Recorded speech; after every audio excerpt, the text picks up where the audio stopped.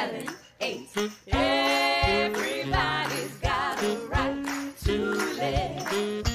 Everybody's got a right to live. And before this campaign fails, we'll all go down to jail. Everybody's got a right to live. Everybody's got a right to live. To live. Everybody's got a right to love. To love. Everybody's got a right to dream. To dream. Everybody's got a right to learn. To learn. Everybody's got a right to live. To live. Everybody's got a right to. Welcome to episode 9 of Forward Together, a podcast from the Arkansas Poor People's Campaign where we shine a light on the people and ideas that drive the movement to end the evils of systemic racism, poverty, militarism, ecological devastation, and false moral narratives of religious nationalism.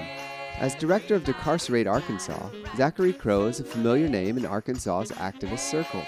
Decarcerate is a young organization founded in late 2015, and in today's podcast, Zachary shares challenges and successes that Decarcerate Arkansas faces while appealing to a conservative Arkansas legislature for policy change.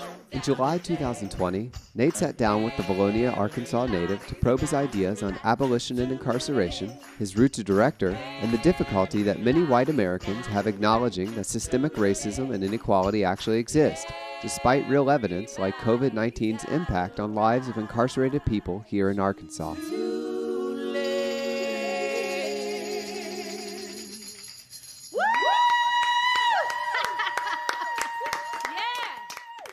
Zachary, welcome to the podcast. Well, thanks for having me.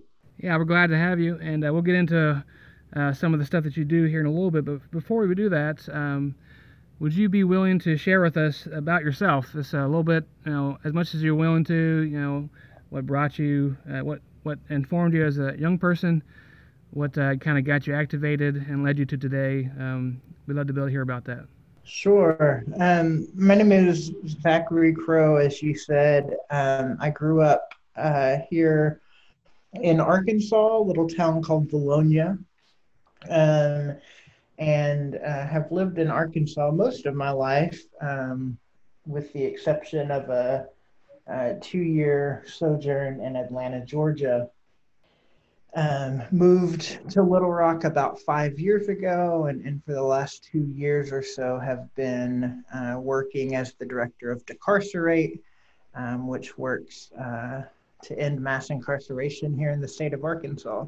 My journey to this point has been long and a long winding road. I grew up, as I said, here in Arkansas in a very conservative, fundamentalist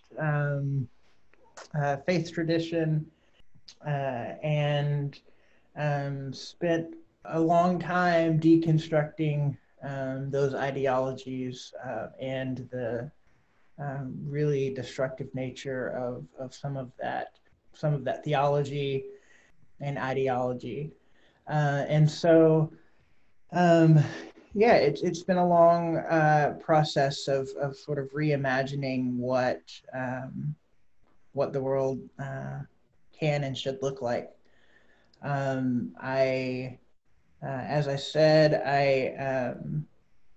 I've lived in Arkansas most of my life. I went to college at Harding University in Searcy, and found a group of friends who were asking similar questions and deconstructing similar, who were coming from similar places, and we're sort of deconstructing those theologies together.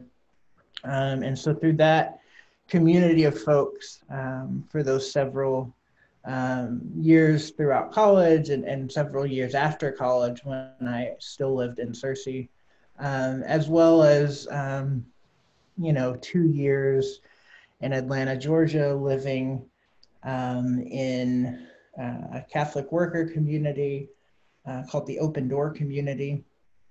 Sort of found myself into new ways of understanding myself and the world and my place in that world. And fast forward to today where I'm here in Arkansas and doing the work I'm doing now.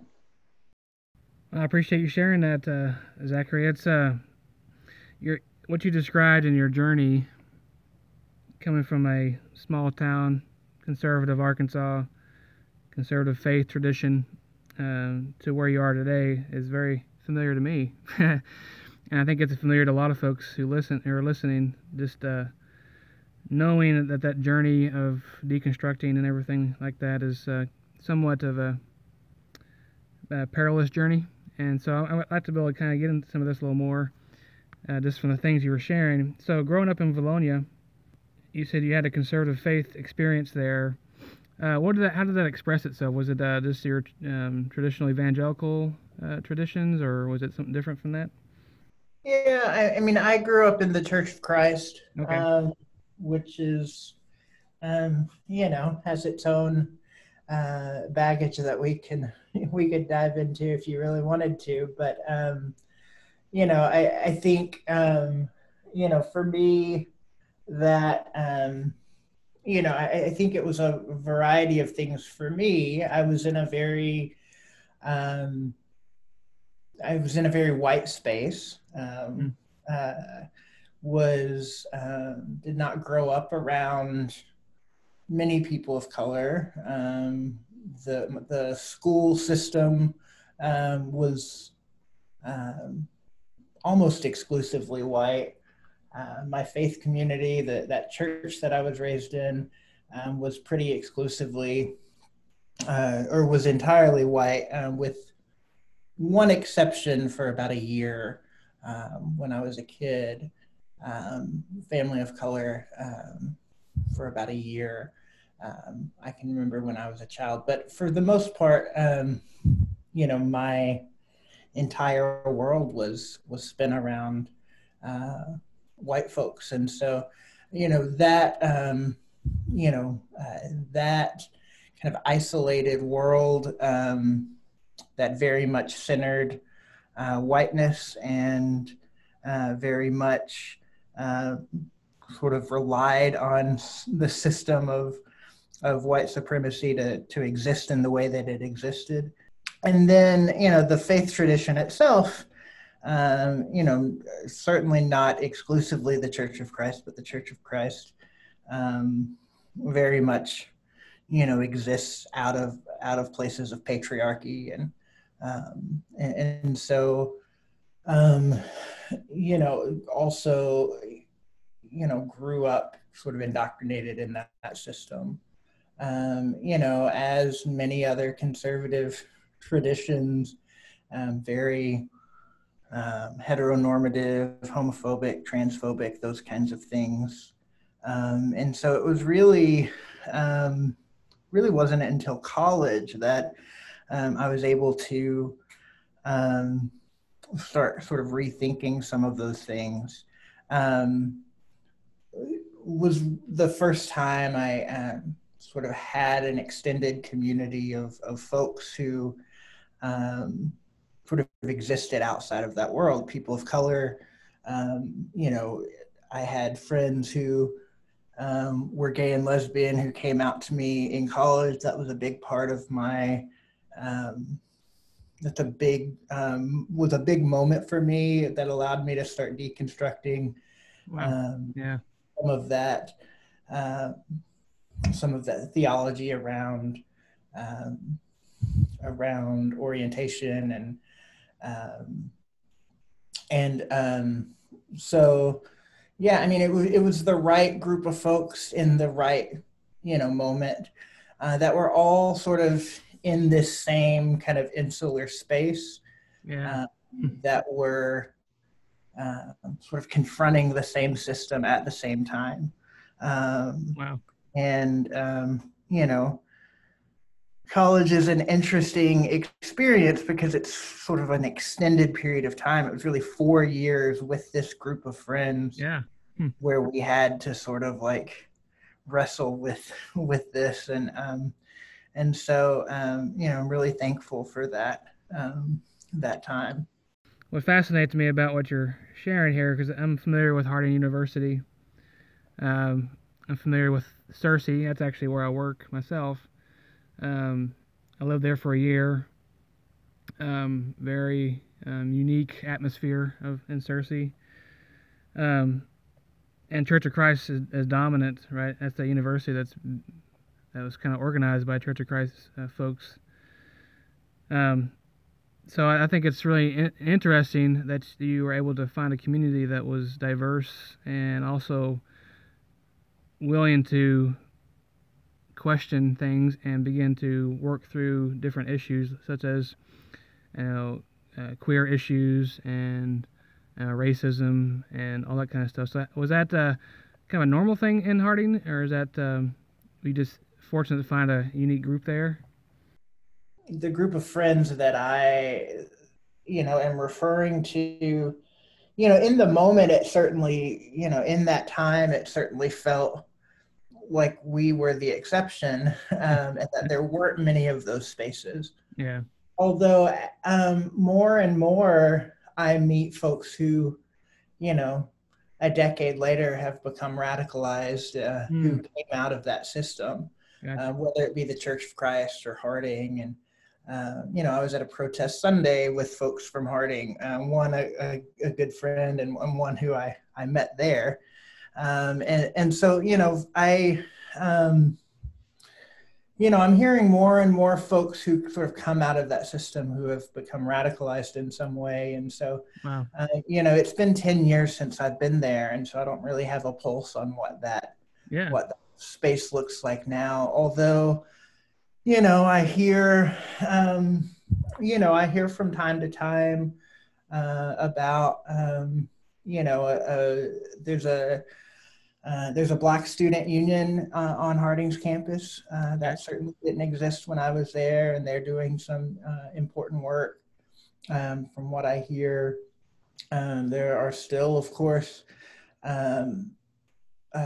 queer students there who are doing work. And so there are certainly always going to be folks at Harding, and I hope that continues to grow, that are sort of pushing back against this. But it's been nearly a decade since I've been there, and so I don't have a real sense of like what that space looks like today. But I'm continually surprised by how many folks, whether it was at the during that time or after the fact, but folks who came through that system who have learned a different way. Growing up in Vilonia, you just mentioned all the structures that were in place that were built off of white supremacy and the extreme conservatism of Church of Christ and whatnot. Did you feel during that time of your upbringing as a child, before you went to college, were you pretty much swept up in the obliviousness to conversations around race and other issues that, or were you already beginning to ponder those things even before you left for college? My family and the church that I grew up in, I think very rarely talked about racism, particularly structural racism. And so there was, from time to time conversations about, accepting everyone and being nice to everyone, and sort of things that are rooted in sort of a sanitized kind of personal responsibility. But certainly neither, I certainly didn't have conversations, before college around, systems and institutions of structural racism. And so, I remember, both of my grandfathers died by the time I was passed away by the time I was 3, but grew up. Remember, my grandmothers both lived in extremely rural areas, and so in those spaces when we were there, racism was more more visible in different ways. Gotcha. And remember some conversations with my father around, those not being appropriate, statements or images or whatever the case may be. But, most of the time we were in an all white space that didn't actually that had built itself on not having to deal with these issues. Right.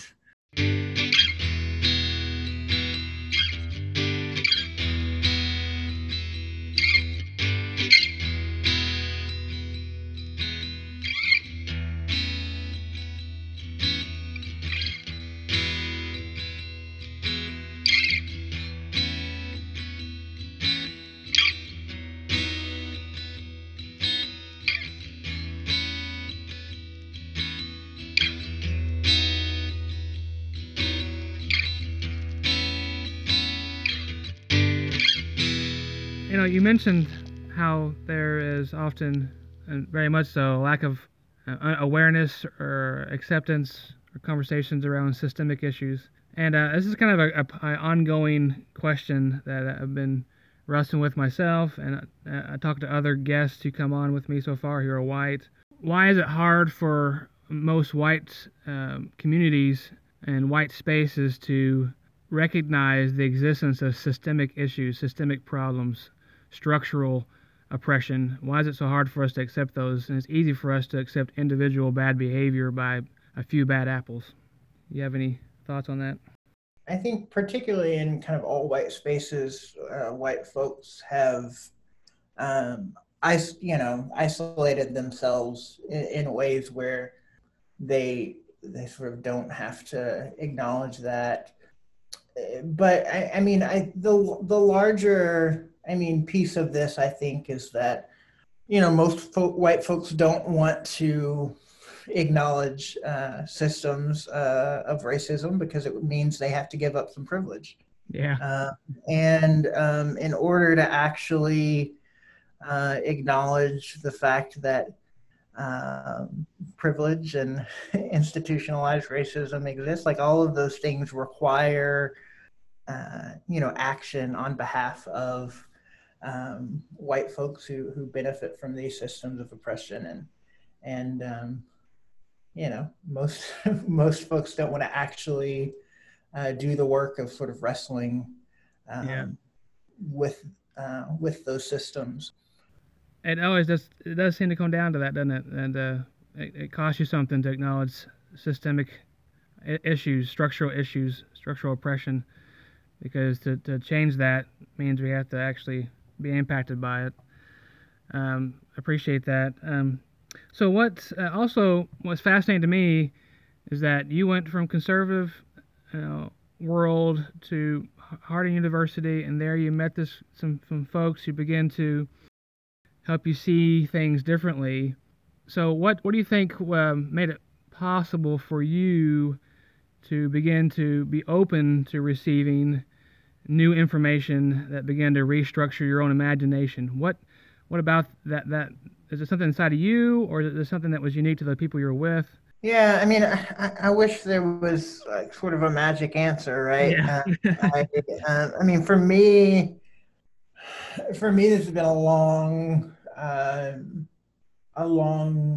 process that, of course, continues. Yeah. Right, like if folks don't become anti-racist, they continue to choose that path, and so it's not a magic sort of lever that gets pulled or switch that gets flipped. Right. It was certainly incremental for me.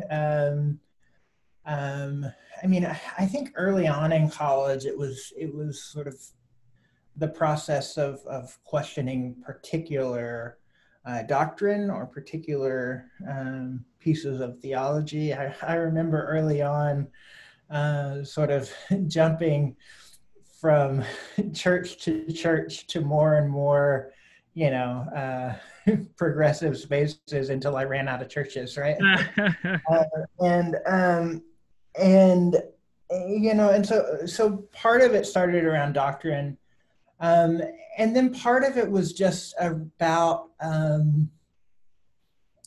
proximity, right? Yeah. Like one of my roommate for the second 2 years of my time in college was a Black man, and so like being being like living alongside a person of color, was part of that process.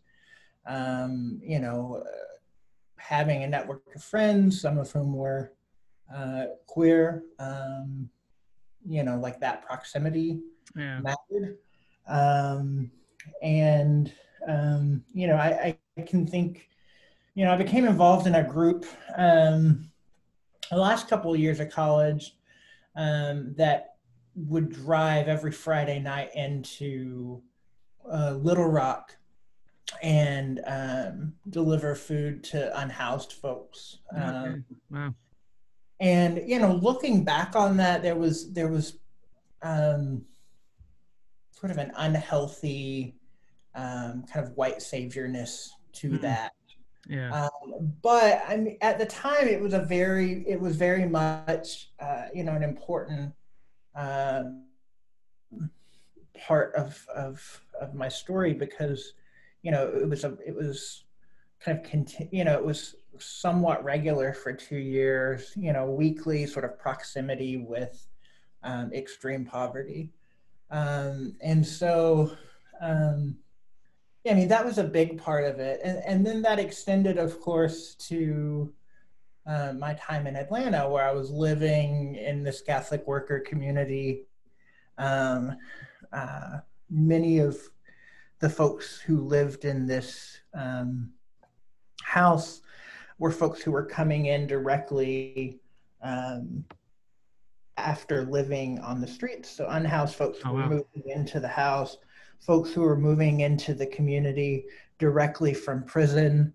The life and work of that community was services to folks experiencing homelessness, and then folks in prison, particularly on death row. And so I came to befriend a man on Georgia's death row who has since been executed. Wow. That's all those like levels of proximity were really important.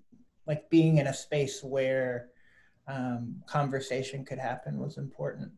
Yeah. And then, in Atlanta particularly, in college, and then also at the Open Door, there were spaces of sort of alternative education, right? So like there was the college curriculum, and then there was like the academic work that we were doing ourselves, like whether that was book clubs or conversation groups or whatever, to like have these conversations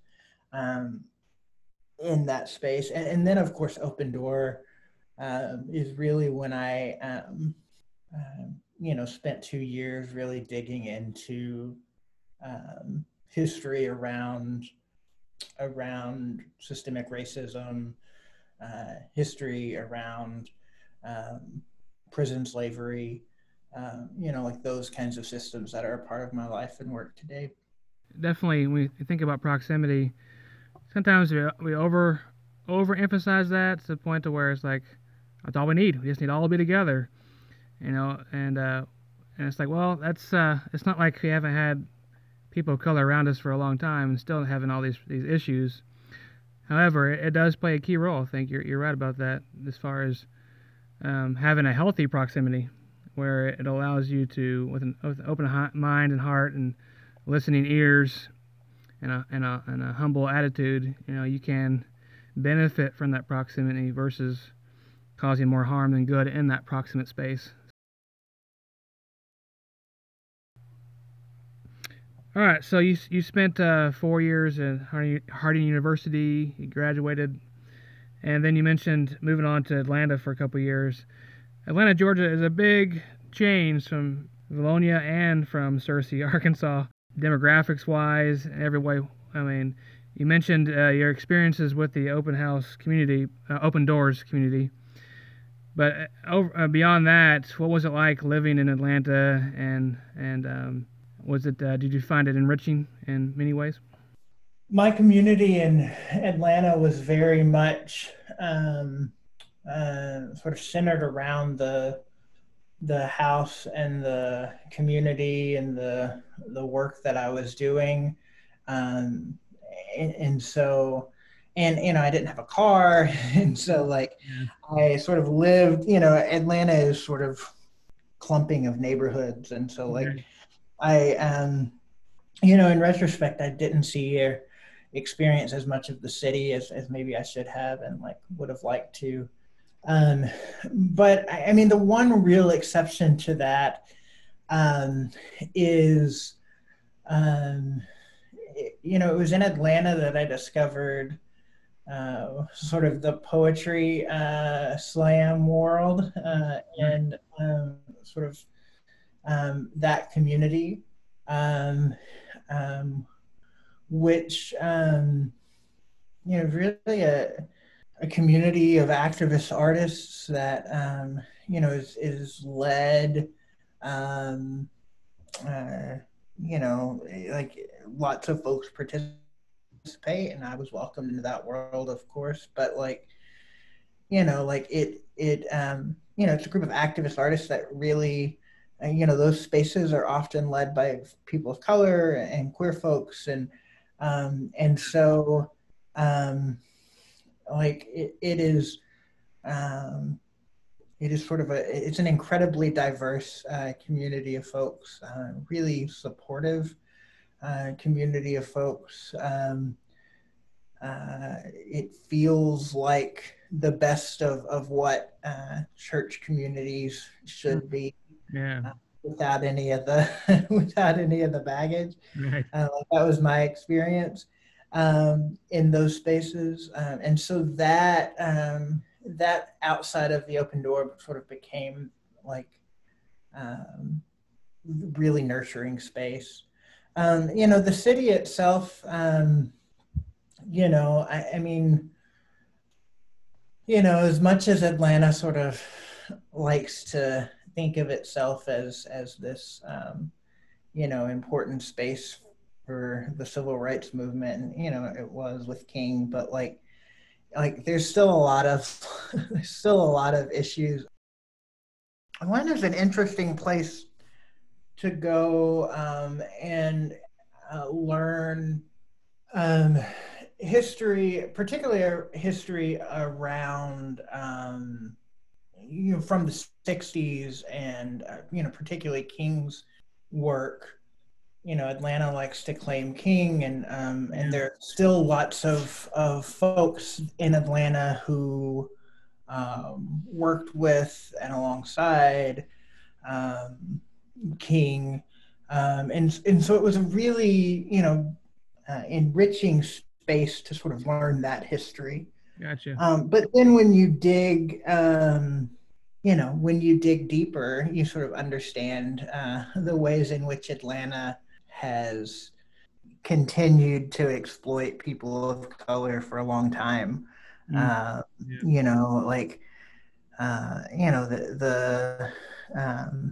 The driving out of Black and brown folks when the Olympic Stadium was built, right? Like the way in which that segregated the city, the way in which Coca-Cola, oppresses and marginalizes folks, as they're located there in Atlanta, and so, Atlanta was a really, it was a great space, particularly for 2 years, to kind of learn some of that history and to be in conversation with elders and mentors and folks who could really sort of help kind of walk through that that part of King's life and work. But then, it was also, a space in which, proximity with folks in prison and on death row and folks who were unhoused in that city. There's the narrative of Atlanta, and then there's the counter narrative, and I think the counter narrative is always more important. And that's true like everywhere. It seems like there's always a need or a longing to sanitize history, and that counter narrative is kind of essential to be able to keep us in the right perspective on what actually happened and what is still happening in a lot of places.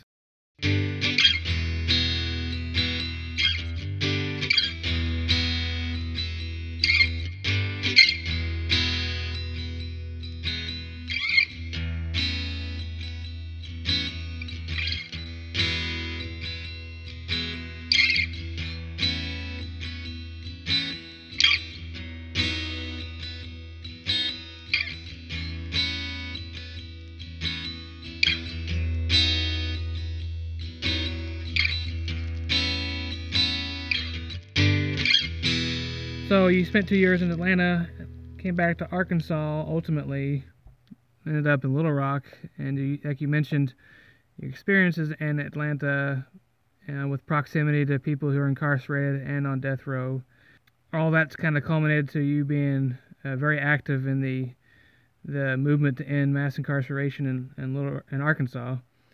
Can you talk about that? How that kind of started and led to Decarcerate being formed, and what you're doing? After I left Atlanta, I spent close to a year on the road. I did lots of couch surfing, stayed a couple of months in Austin, Texas with a friend from school, spent some time in Portland and Seattle, and so I sort of lived on the road for a while.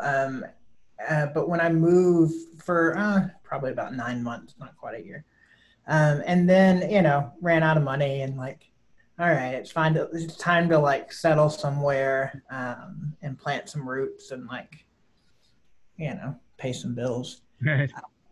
And found sort of a 1 year AmeriCorps Vista position. Okay. At Our House, which is a nonprofit here in Little Rock. Ended up there for 2 years. Spent a year or so trying to make a documentary. My background's in film. So after I left Our House, that was sort of always a limited commitment. There, sort of years of quote unquote service through AmeriCorps, and you can extend up to a second year, which I did. And so when that time came to an end, I started trying to work on this film.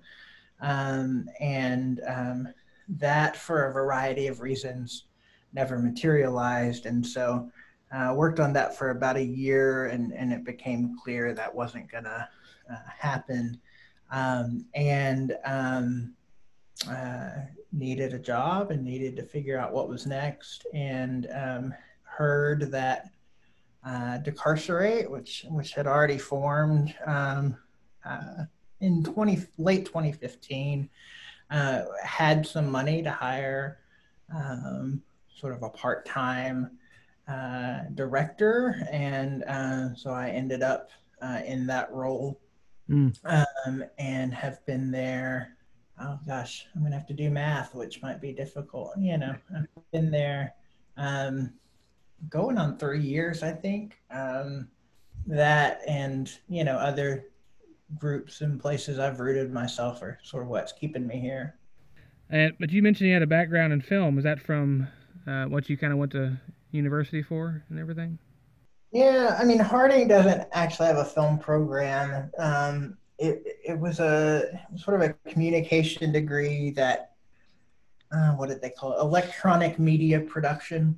Gotcha. It was kind of like a jack of all trades situation. It was like, master of none situation. It was, there was a little bit of like, there was some graphic design, there was a little bit of journalism, there was some film, there was some radio production.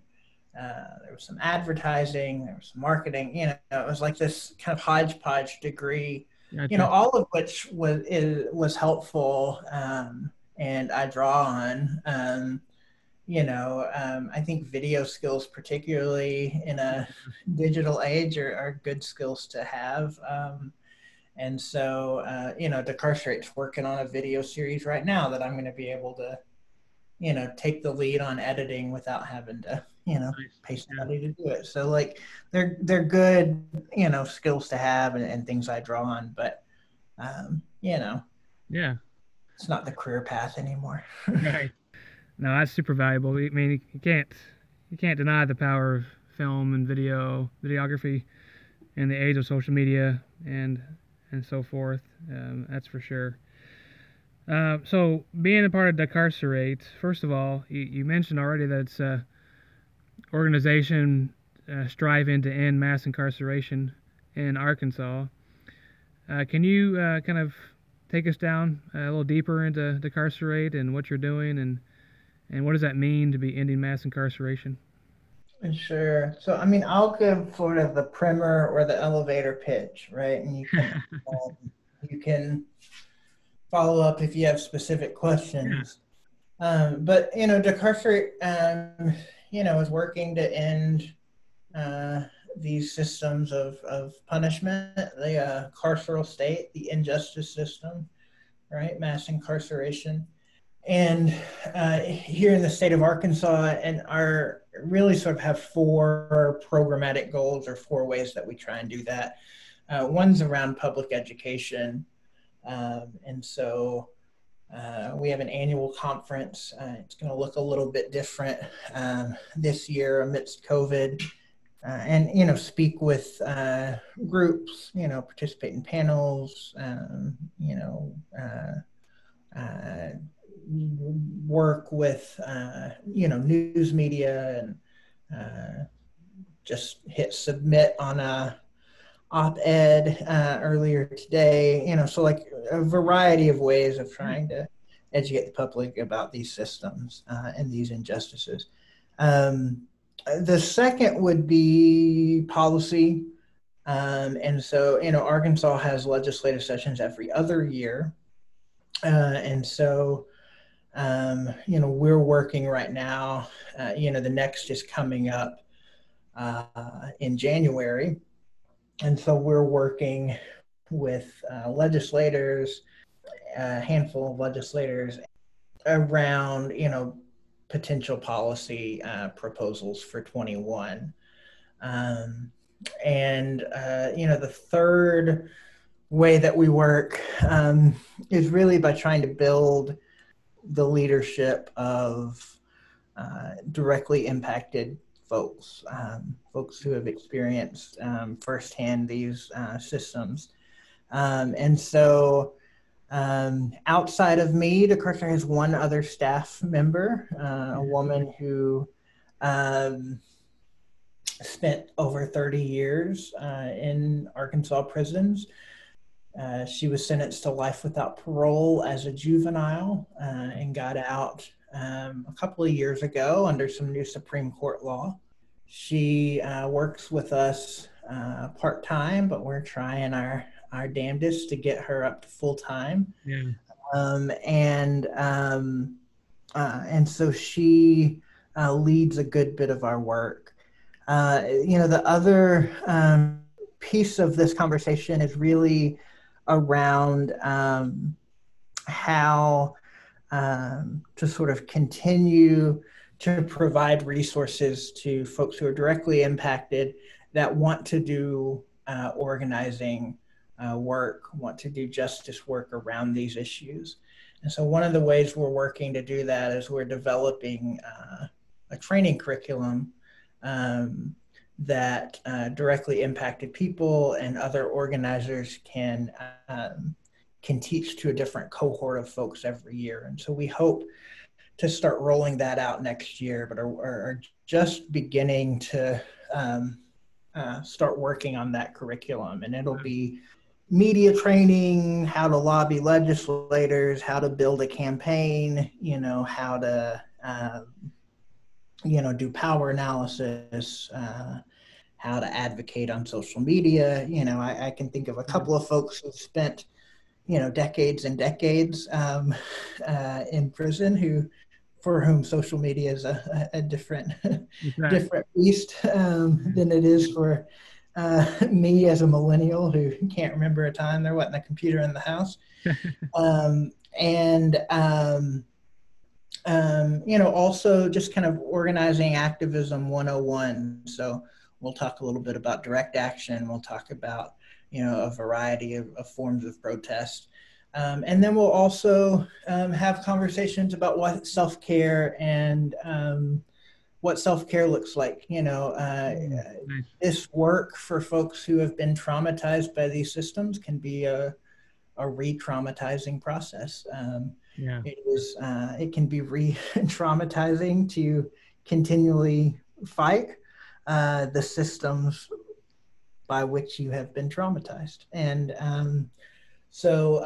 anyway, we're working on that curriculum and trying to figure out what that looks like, and are starting that process with conversations, by having conversations with directly impacted people to really see what would be helpful. What do you want as a part of this curriculum? So I threw out a lot of things. We have a lot of thoughts, many of which I just listed, of what feels helpful, but want to be tailoring that to the needs and desires of folks who would be receiving that training. And so that's really the third piece we're working on and see becoming a larger part of our work.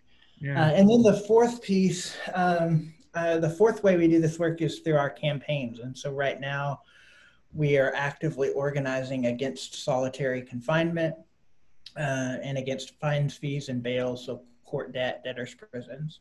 And both of those campaigns have their own long-term strategies, have monthly meetings, have goals and projects, and so that's one way, sort of the most direct way for folks to get involved is by joining one of those campaigns.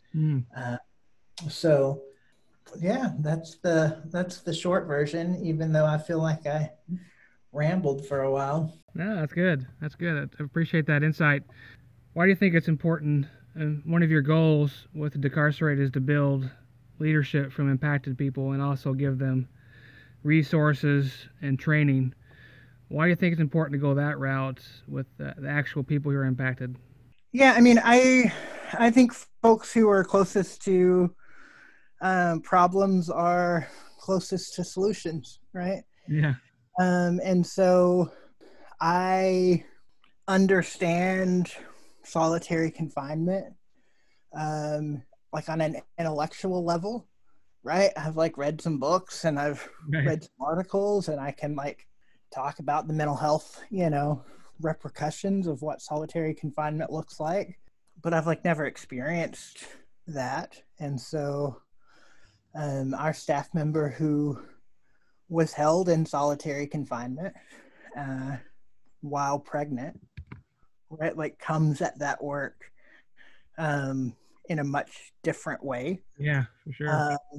And so, this work is only possible for me because of the mentorship and the leadership of people who understand these systems in a different way than I do.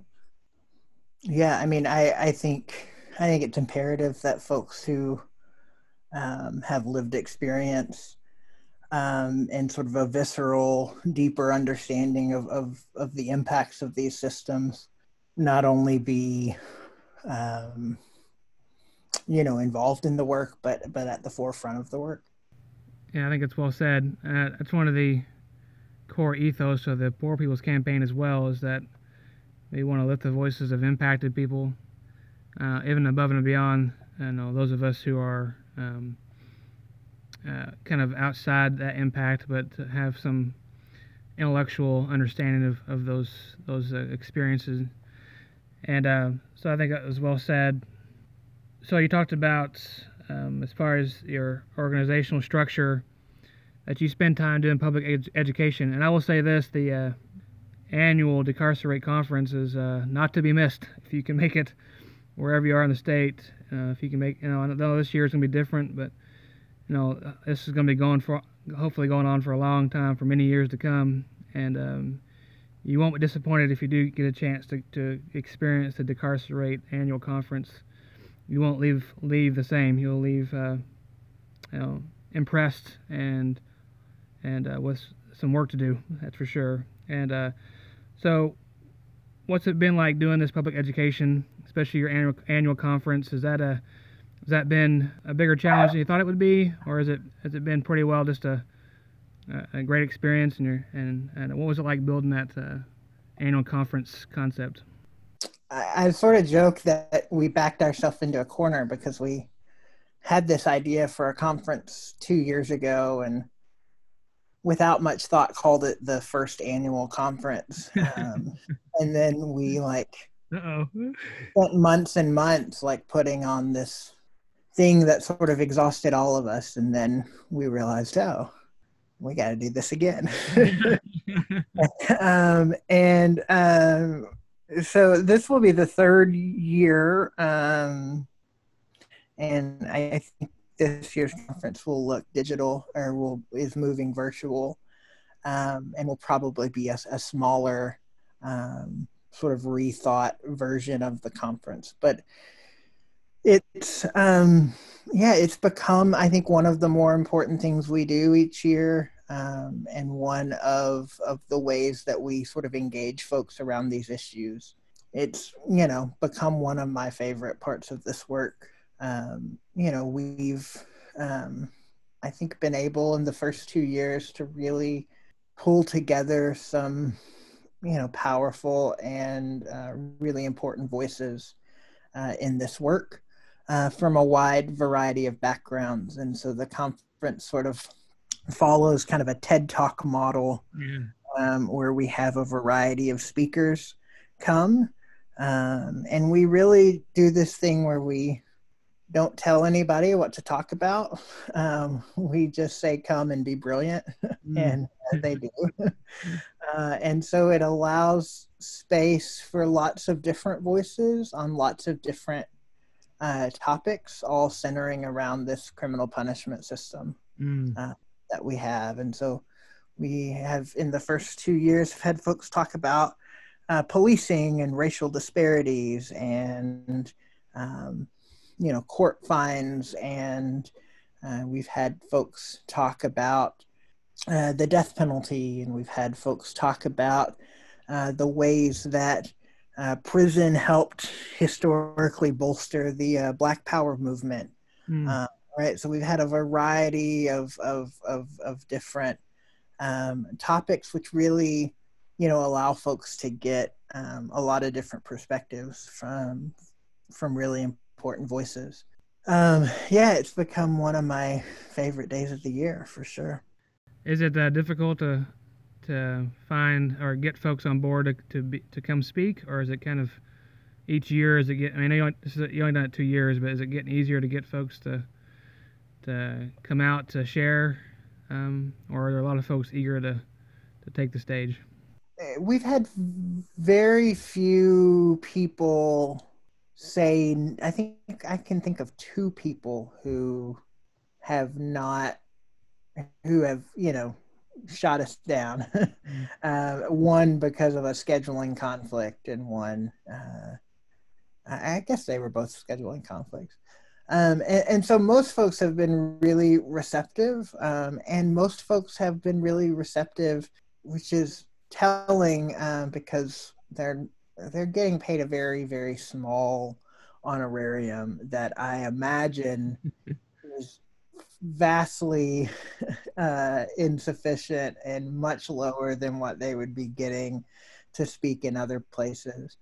And so we've been really blessed to have folks come and share for not much more than the cost of their travel and lodging, and it's the way that we've been able to keep the conference itself so affordable for folks, and to offer scholarships for impacted people and folks for whom the registration fee is preventative. And so, yeah, I mean, we've had some really impressive, big named folks come in and to do it mostly out of the kindness of their heart and because they believe in the work and so, yeah, that's been great.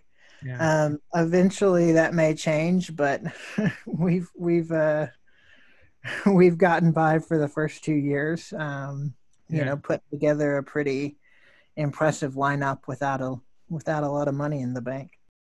Yeah, that's right. I think, like you said, I think it speaks to the importance of the work that you're doing. That I mean, we're talking about people coming from across the country, not just in Arkansas. There's folks coming from different areas that are, experts in their fields that come and share, and impacted people coming and sharing. It's quite impressive because, like you said, it speaks to the power of what you're doing and why it's so important and why folks are on board with it. Another aspect of what you talked about is, you deal with policy making. What is that like, having to deal with the State House and trying to create policy and also trying to, resist harmful policies? Have you found it to be just a very difficult in our state's State House makeup and ideals? Is it a challenge, or do you find it's productive? How's that going for y'all? I mean, we live in Arkansas. We all three branches of government are controlled by Republicans. Our legislature has a Republican supermajority. Yeah.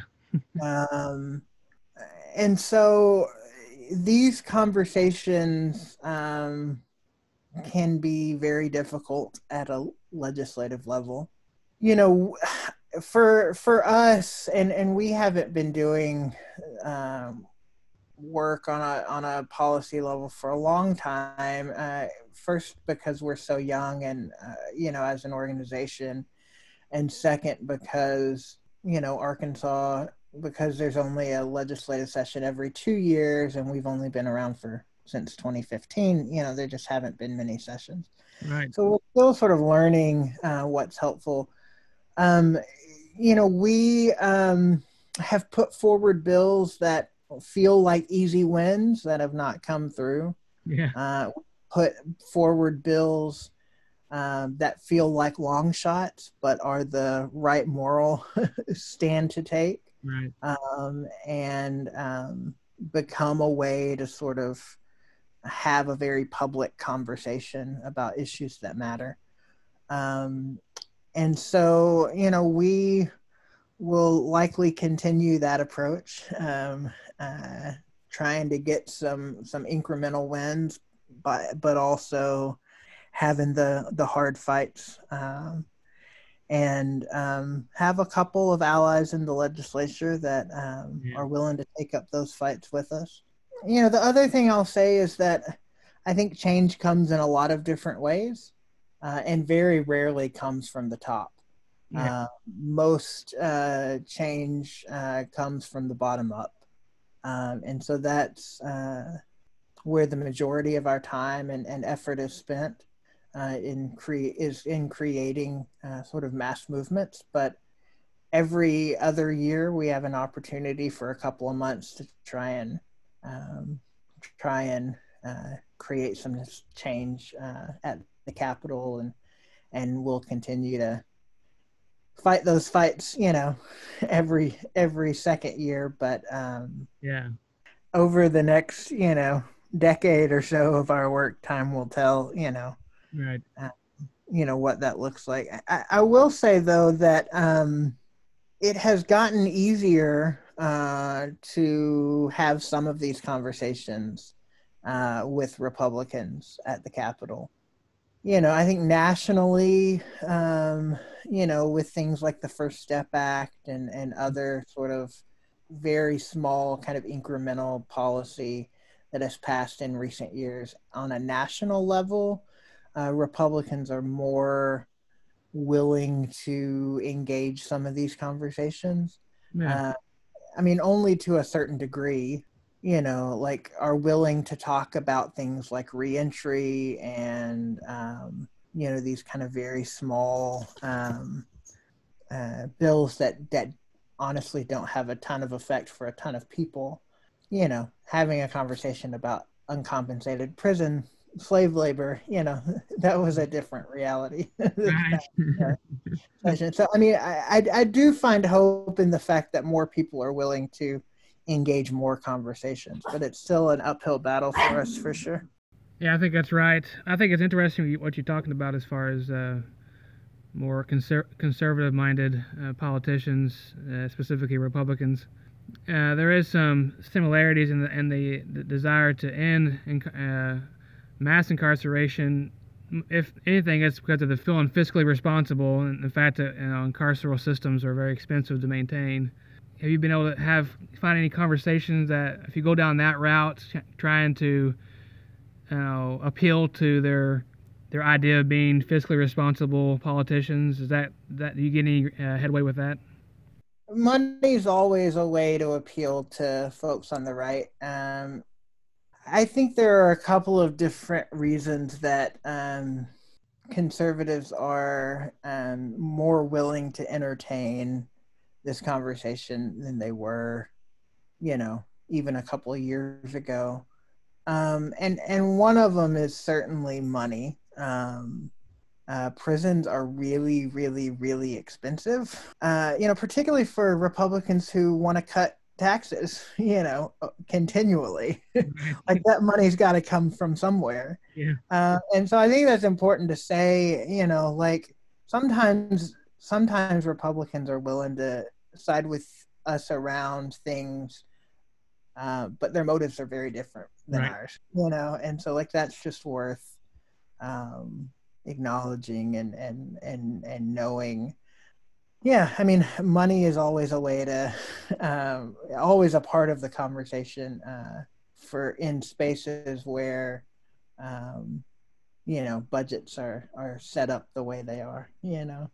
Prisons are the majority of Arkansas's budget, or systems that, are connected to prison. When you start thinking about all of the money we spend to lock folks up, policing dollars, prison dollars, parole dollars, when we start adding all that stuff up, there are all these, all this money. And so when you cut taxes, where does that money come from? Well, it comes from things like public education, because Republicans are, and not just Republicans, but politicians are often, are often unwilling to do things like defund police or cut police budgets or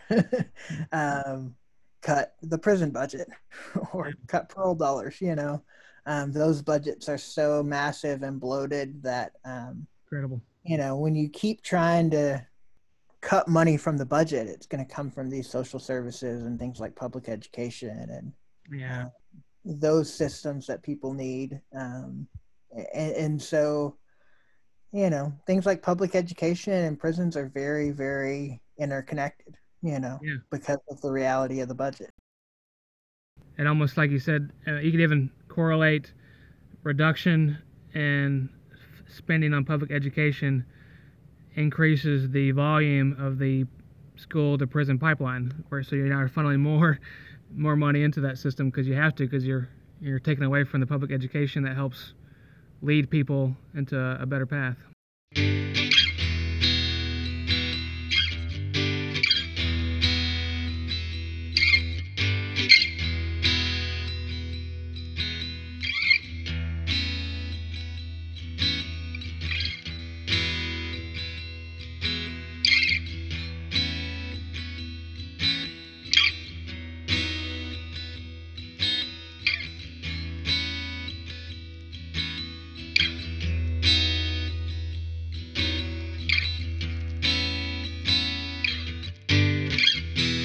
Along the lines of policymaking and working with politicians and trying to make an impact in the State House, that's obviously an area that we in the Poor People's Campaign, we're trying to get better at as well. We are as fairly young as well. We're striving to organize better around that legislative session. And 2019 was our first real experience at trying to be a part of that, and we were grateful to kind of be able to partner up with Decarcerate and some things. And you really saw that, man, this does take a real well-organized effort to kind of to have people informed and prepared to speak, and to get in those different committee meetings and have an impact. And it does take a while to build up that organizational infrastructure. And so I definitely have sympathy and empathy for you when it comes to the way it looks now. Hopefully over time we'll all become more effective at that policy making impact, and being a source of good trouble in those committees that can result in better stuff. So we're great. I'm grateful that we can kind of walk this journey together as coalition partners. What about COVID-19? This could be a long conversation about that, but can you give us kind of your insights from what you're seeing and being part of Decarcerate, more tapped into the incarceral system, and how COVID-19 has been wreaking havoc there? Prisons have been devastated, all across the country, but particularly in Arkansas by this pandemic. Our friends who are currently incarcerated, we've for months and months have heard about the insufficient action taken by, or the lack of action really taken by the Department of Correction to try and limit the spread of this virus. And it's really appalling. At this point, 14 people in prisons have died, and that blood is on the hands of the governor and prison officials. At the beginning of this, before there was a confirmed case in prison, the Secretary of Correction, Wendy Kelly, said if the virus gets into prison, it will be disastrous, right? Yeah. Like that was the direct quote, and she wasn't wrong. Yeah. There has been a lawsuit filed, or there was a lawsuit filed that depicted all of the ways that the Department of Correction, or ADC, Arkansas Department of Correction, the lack of action that ADC took to prevent this, and really the ways in which they perpetuated this by issuing orders for guards who had already tested positive to continue to work, wow. So long as they weren't quote unquote showing symptoms. Sending staff between prisons, where they're from places where there were positive cases to places where there weren't.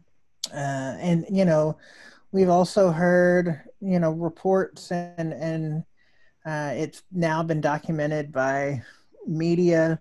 There were some uprisings that happened in response to the fact that people weren't being fed. And folks were responded to with tear gas. What are the repercussions of gassing a prison full of people with a respiratory virus? Mercy. And so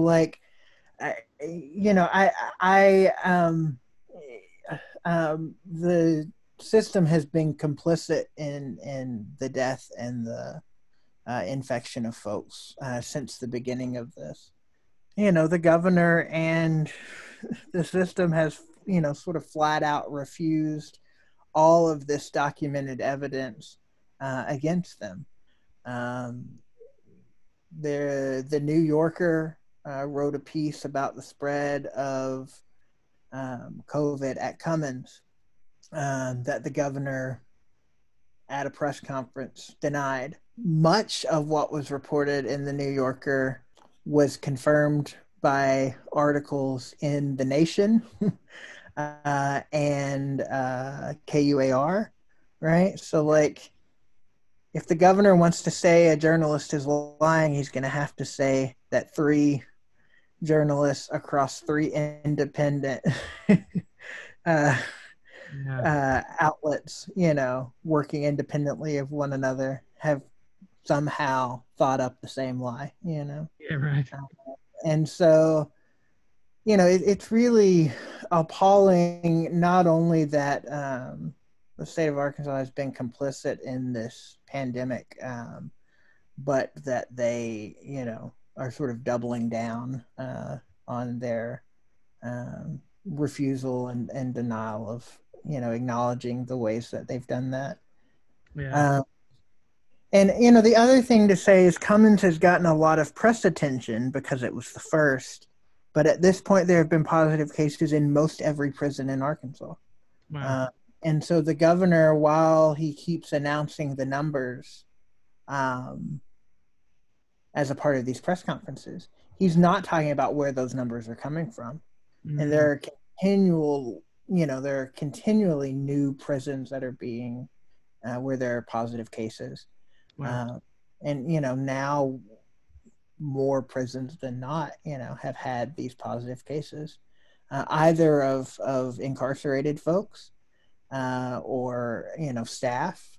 And so, the virus has made its way in everywhere. Yeah. We're getting some reports from jails, but, there's not enough testing happening in jails. And so, I think a massive spread of this virus in jails, which has, massive repercussions because those people get out pretty quickly, Right. and are going back into the community.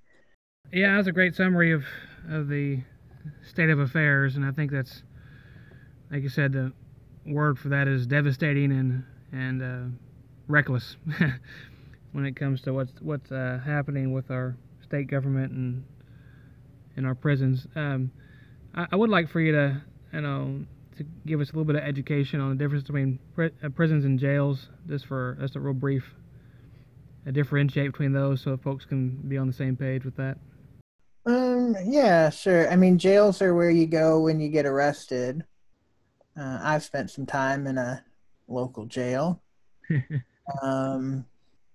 Prisons are where you go when you get convicted and sentenced, right? Folks spend time in jail either because they're too poor to make bail, or, while they're waiting to be seen by a judge. It's sort of the immediate first stop after you get arrested. And then when you go to trial and have been convicted, of a crime and are sentenced, you then go to prison. So jails in theory are temporary, and although folks can stay there for long periods of time, particularly if court dates get dragged out, which is happening more and more, in the time of COVID, or if they can't make bail or, whatever the case is. But jails in theory are more temporary, and prisons are these long sentences, once you're convicted. So you can see why, the COVID outbreak in jails can be so, detrimental, because, like you said, it could be like a revolving door of folks that are in and out. They catch it in the prison, or they bring it catch it in the jail, or bring it to the jail, spread it, and go back to their communities. This can impact everywhere from our urban areas to our rural areas, can all be impacted, and it becomes a super spreading, mechanism, and very concerning. And of course, with the prisons, we're dealing with people who are contained, nowhere to go, aren't going to be going in and out, stuck there at the mercies of whatever comes into their spaces, and so both very, very challenging with this COVID-19. The frustrating thing is, from what I'm hearing from what you're saying, is that this all could have been handled a lot differently. There could have been ways to manage the virus where it wouldn't be such a detriment. Is that kind of what you're thinking? Yes and no. I think I think there are ways in which the Department of Correction and the state of Arkansas exacerbated this in ways that added fuel to the fire. Yeah. However, the system is not designed in a way to handle something like this. Folks in prison have always received substandard health care. Yeah. Folks, prisons have always been overcrowded. Social distancing has never been possible in prisons. In some way, this is an indictment of the system itself, as well as the fact that folks at the top refuse to take what precautions they could. Yeah, I mean, early calls and what we saw in other places and what folks have called for here continually is the release of folks from prison. Yeah. And after some outcry here in the state, the governor did that in a very, very small way. There were a couple of hundred folks who have been released who were already within 6 months, who met certain criteria and were already in 6 months of their release. But it was a drop in the bucket, right? Like the way to deal with a pandemic like this is mass decarceration. Like that's the only way you can get people 6 feet apart behind a prison wall, is to have fewer people behind the prison wall. I appreciate your insights there, and I think that's well said, that the system itself is woefully structured to be able to mitigate this issue, and this needs to be flat out decarcerated. What motivated you to want to be a part of the Arkansas Poor People's Campaign, along with everything you're already doing with Decarcerate? What appealed to you? What drew you to the campaign? I think prison are a system certainly built on racial injustice, and are a continuation of slavery. Prison slave labor is a reality, and prisons grow out of a history of racial injustice, all the way back to slavery. But prisons and jails particularly are also classist institutions. Folks of color and poor folks have always and continue to be disproportionately affected when it comes to the criminal punishment system. And so class is very much a part of this conversation. And I don't know that there's a way to separate the systems of injustice when it comes to things like incarceration and prisons and the criminal injustice system without talking about poverty. Yeah. And so they're very interconnected. And, all systems of injustice are interconnected, right? It's like the world we live in. Right. We don't live single issue lives, and so the place that, the majority of my energy, goes is around mass incarceration and this criminal injustice system that we have. Everything is connected, and we can't fight one system without acknowledging and fighting others. And so, you got to show up where you can. Well, we're grateful for the coalition work that we're doing. I know that part of the ethos of the Poor People's Campaign is to not come in and try to tell all these different organizations how to do things better, but to partner up with what you're already doing. And what Decarcerate is doing is definitely something worth partnering up with for sure, and kind of helping be a support versus try to take over ownership of it.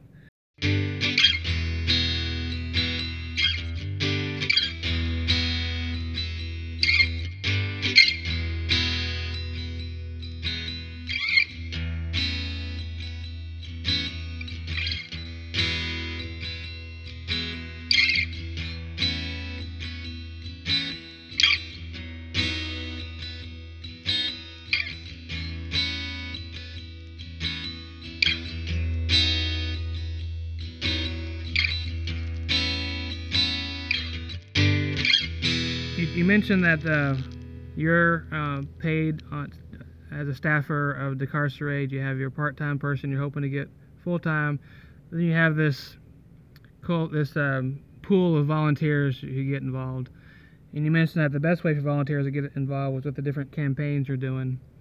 Do you want to kind of give a little plug to how folks can get involved with Decarcerate and how they can get a hold of information about all that you're doing? The best way to get plugged in is by, emailing us, and I can help connect folks in different ways. contact@decarceratear.org is a good way to reach out, and that goes straight to me. Our website, decarceratear.org, has some information about volunteer opportunities, and has sort of ways to connect. One of the ways to connect to our work in an ongoing way is by joining one of these campaigns and becoming part of those monthly meetings, and plugging in around a particular fight or a particular issue. But there are other ways that folks can get involved as well. Of course, folks can help support our work financially, but there are lots of other ways people can support the cause. We have folks who respond to letters that we receive from folks in prison. We just started a pen pal program with folks who are in solitary confinement. We have folks who help do some different kinds of data collection. From time to time, we have graphic designers who help do who help support us in that way. So there's information on the website about how to join one of our campaigns. And then if there are other ways folks want to connect, really the way that we sort of deal with that is folks email us and I have a conversation around their interests and our particular needs. And we just try and connect people where it makes sense. But the website's a good place to start. Emailing me directly is a good way to start, and we'll figure it out together. That's great. So just to wrap up here, obviously right now is a lot of protests going on. Black Lives Matter, defund the police, all these movements taking place.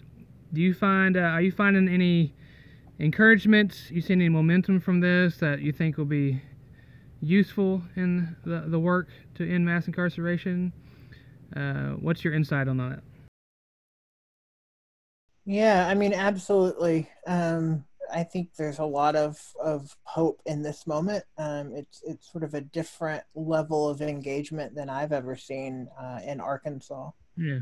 And so, myself and other folks at Decarcerate are using this as an opportunity to plug in with folks who are organizing in this moment. And so, we've participated in protests and are figuring out other ways to support activists on the ground. And so our friend Don Jeffrey set up a bail fund several weeks ago, and Decarcerate has become the fiscal sponsor of that fund. And so, one of the ways we're helping support the work that's being done on the ground is really by providing some of that, nonprofit administrative support for the bail fund itself, but also by helping coordinate with lawyers. One of the things that one of the outgrowths of this work is that we know lots of lawyers and are able to help connect folks with legal observers and pro bono representation and, support folks who are risking arrest and have been arrested already in this moment here in the state of Arkansas. That's one of the ways we're supporting outside of, putting our feet in the street, from time to time. And so this moment is directly, police and prisons are directly connected. That's right. While it's not an issue that we're directly organizing around, it's one that we're happy to support. Black Lives Matter leaders and leaders of color who are doing this work, and are happy to defer to the leadership of folks who are joining us in this fight. And we're happy to join very them, good. I for think sure. one thing you said that really stood out to me and that gives me encouragement is that there is some organizational infrastructure that is being put in place. Like you said, this bail fund, that kind of stuff, where this could we can become much more of an effective organizing, mobilizing community across Arkansas with these things that are in place that haven't always been there, and gives people more courage to get out and organize, with these things in place. Is that kind of what you're seeing?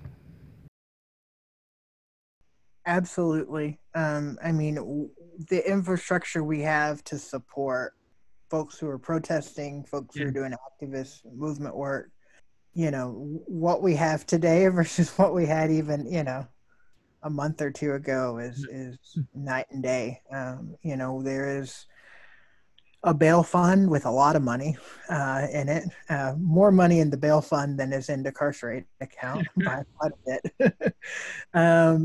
And so there are financial resources for folks who need bail and support in other ways. That's not just limited to bail. That's, supporting folks in other ways as well.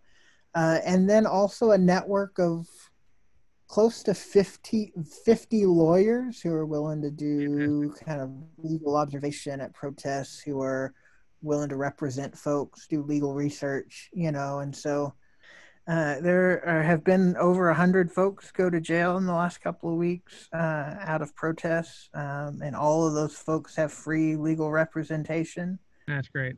All of those folks, for most arrests, or with maybe one exception, bail wasn't set around these arrests. One of the results of COVID is that jails are doing more cite and release, and so folks weren't held on bail. Gotcha. And so, but that money exists if they, when they start holding folks in Pulaski County on bail again. So yeah, we've got an infrastructure that certainly didn't exist a month or two ago, and there's no reason that infrastructure has to go anywhere. Right. That money's still there a month from now, and those lawyers are still there a month from now, and so I hope that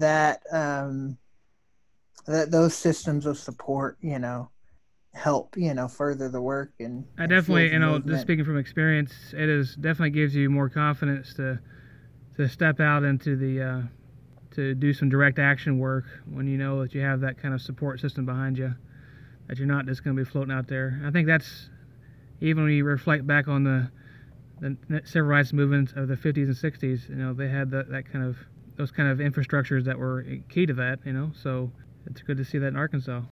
Zachary Crow, thank you so much for spending this time with me. I knew it was going to be enriching and insightful, and it did not disappoint. Yeah, absolutely. Thanks for having me. We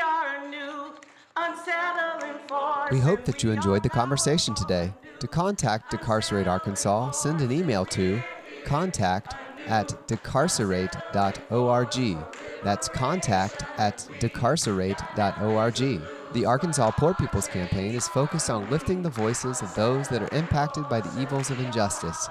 This podcast is aligned with that mission, so we invite you to come join the conversation. If you are interested in sharing your story, reach out to us at arkansas@poorpeoplescampaign.org and let us know that you want to be a guest on the podcast to speak your truth. All who are members or partners with this campaign are welcome. Forward Together is a production of the Arkansas Poor People's Campaign. The host of today's episode was Nate Davis. Producers of the episode include Nate Davis and David Coffey. Script writing by Anissa Rayford Ford. Intro and outro songs created by the Poor People's Campaign, a national call for moral revival. Instrumentals by David Coffey. If you like what you hear, please rate us on iTunes, Spotify, or wherever you get your podcasts.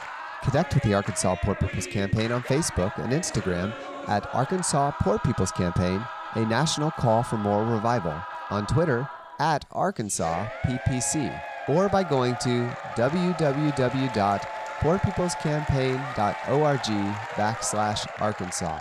Thank you for listening, and feel free to share this podcast with others.